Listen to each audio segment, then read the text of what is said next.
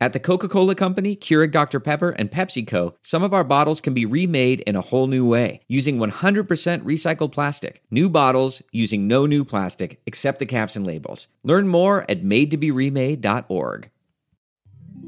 Support for this show comes from Atlassian.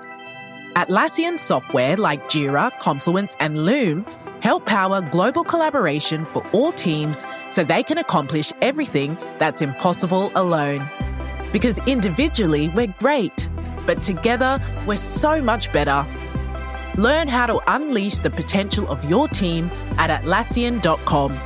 That's Atlassian.com. Atlassian. From Cafe and WNYC Studios, welcome to a special episode of Stay Tuned. I'm Preet Bharara.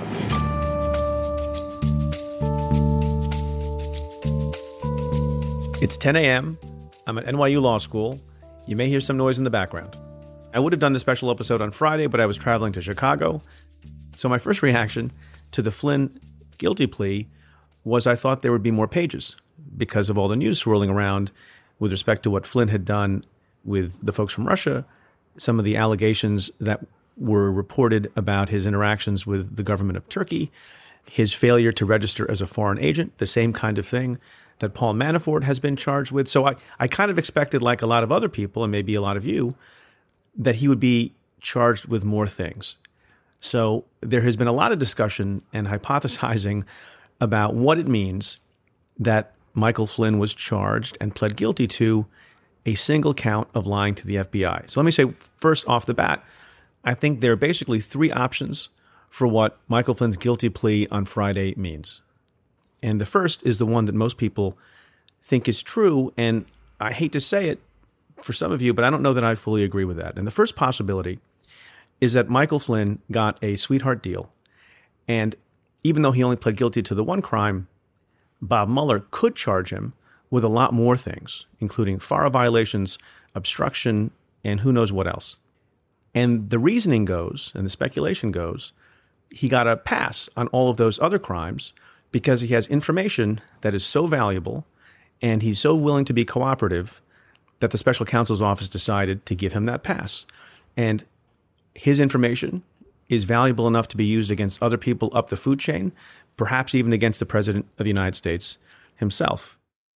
The second possibility is that this is really all the Mueller team has, and there have been some people speculating about that, and he hasn't been able to prove or doesn't find it reasonable, equitable, or just to charge him with anything else.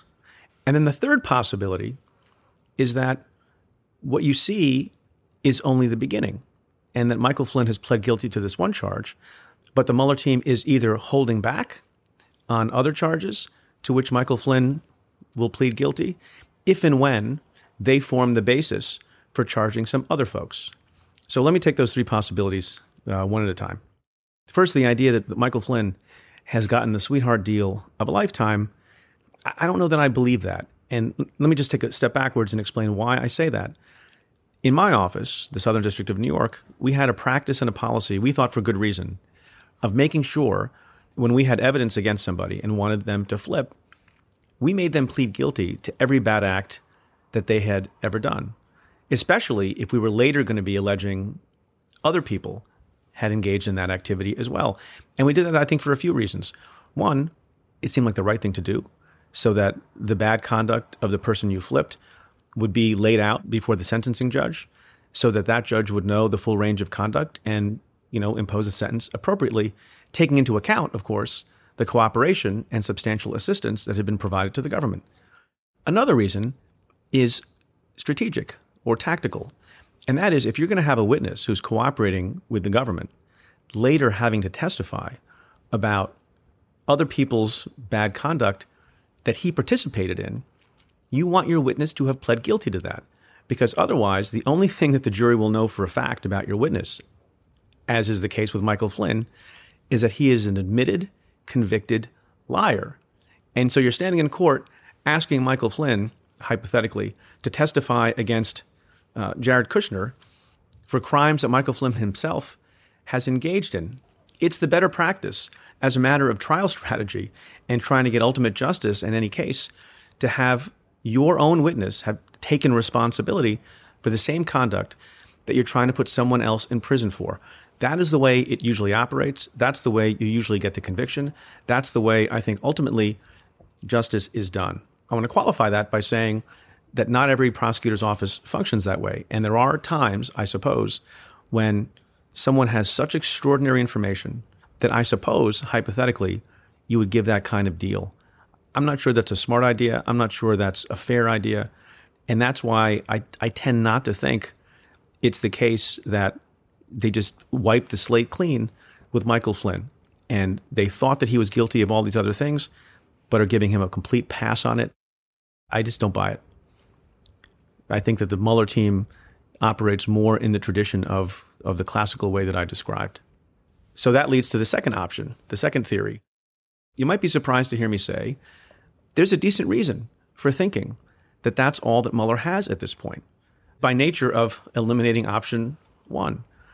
If you're proceeding against somebody, even if you're proceeding quickly, you kind of usually want to do all of it at once.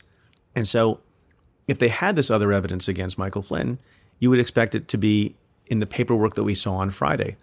And so even though lots and lots of people, because they don't like Donald Trump or for other reasons, are hyperventilating about the possibility of Michael Flynn being chargeable with all sorts of other crimes, remember, neither you nor I have investigated the case. Neither you nor I have interviewed the witnesses. Neither you nor I have looked at all the precedents of all the statutes.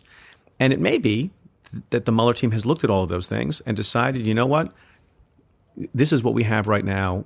We want to make sure that Michael Flynn takes responsibility for the one clear crime that we can prove and to which he's prepared to plead guilty in exchange for his cooperation and testimony on other matters. And that might be it. So people need to really consider the possibility that this might be it. But there is a third possibility. And in a small informal survey of very smart people that I spoke to over the weekend who used to be in this business also, is an option that some people favor. And that is, it is not the case, option one, that Michael Flynn has gotten the sweetheart deal of a lifetime. It's not the case, option two, that the Mueller team has hit a dead end and is not able to charge him with anything else. But the third option is, it may be the case that Michael Flynn understands that for now, he was expected to plead guilty to the most easily provable serious charge, which is 18 U.S.C. 1001 violation, lying to the FBI. And as the team begins to uncover evidence and build a case against other people, whether that's Jared Kushner or the President of the United States himself or other folks, they may be reluctant to have Michael Flynn at this point in time plead guilty in a way that suggests the guilt of other people because it's premature, because they're not yet ready to pull the trigger, because it's not yet clear that they will ever be in a position to charge those other people.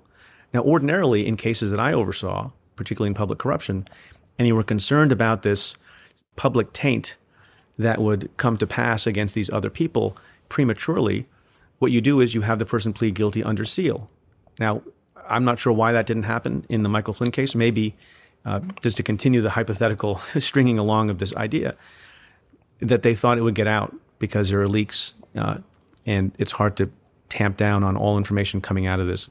And rather than do that, they're taking it one step at a time. And so, although I don't recall too many cases where you had phases of guilty plea on the part of a cooperating witness, because of the unique nature of the circumstances here and the tremendous amount of collateral damage that could occur with respect to other people, that's a possibility. So as I see it, those are the three options. And everyone that I know who's really smart, who actually was in the business of doing this work, doesn't think it's option one either. Meanwhile, everyone I see on TV seems to think it's option one. I could be wrong, but I really don't see option one.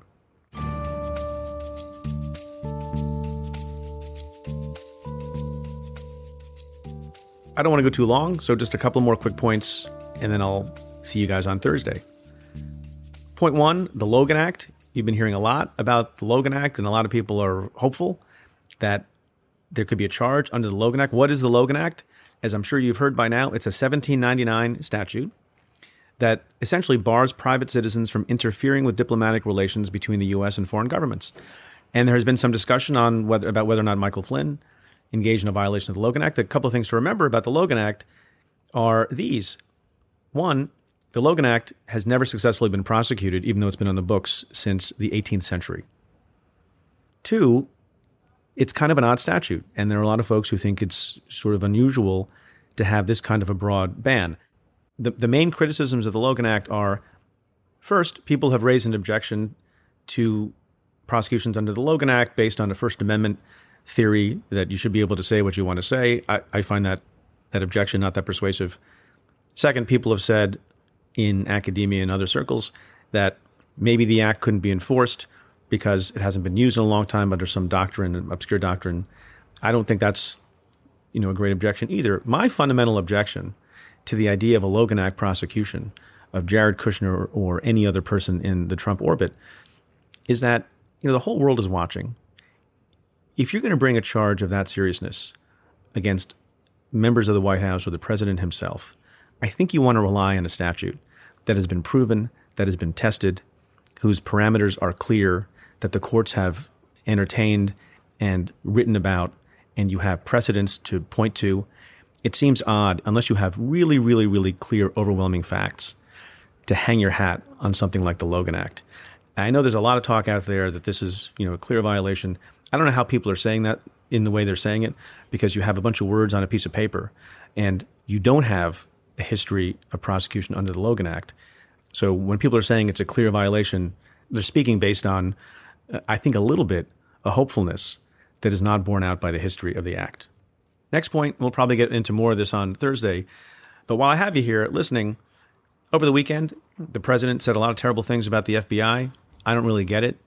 The president bashes his own FBI. He bashes his own intelligence agencies. He, on the other hand, he embraces and praises to high heaven authoritarians like Vladimir Putin, Duterte of the Philippines, and Erdogan of Turkey. And I just want to say, as I said on Twitter this weekend, nobody's perfect. No institution is perfect. But the men and women of the FBI are among the best people I know. They care about the country. They care about public safety.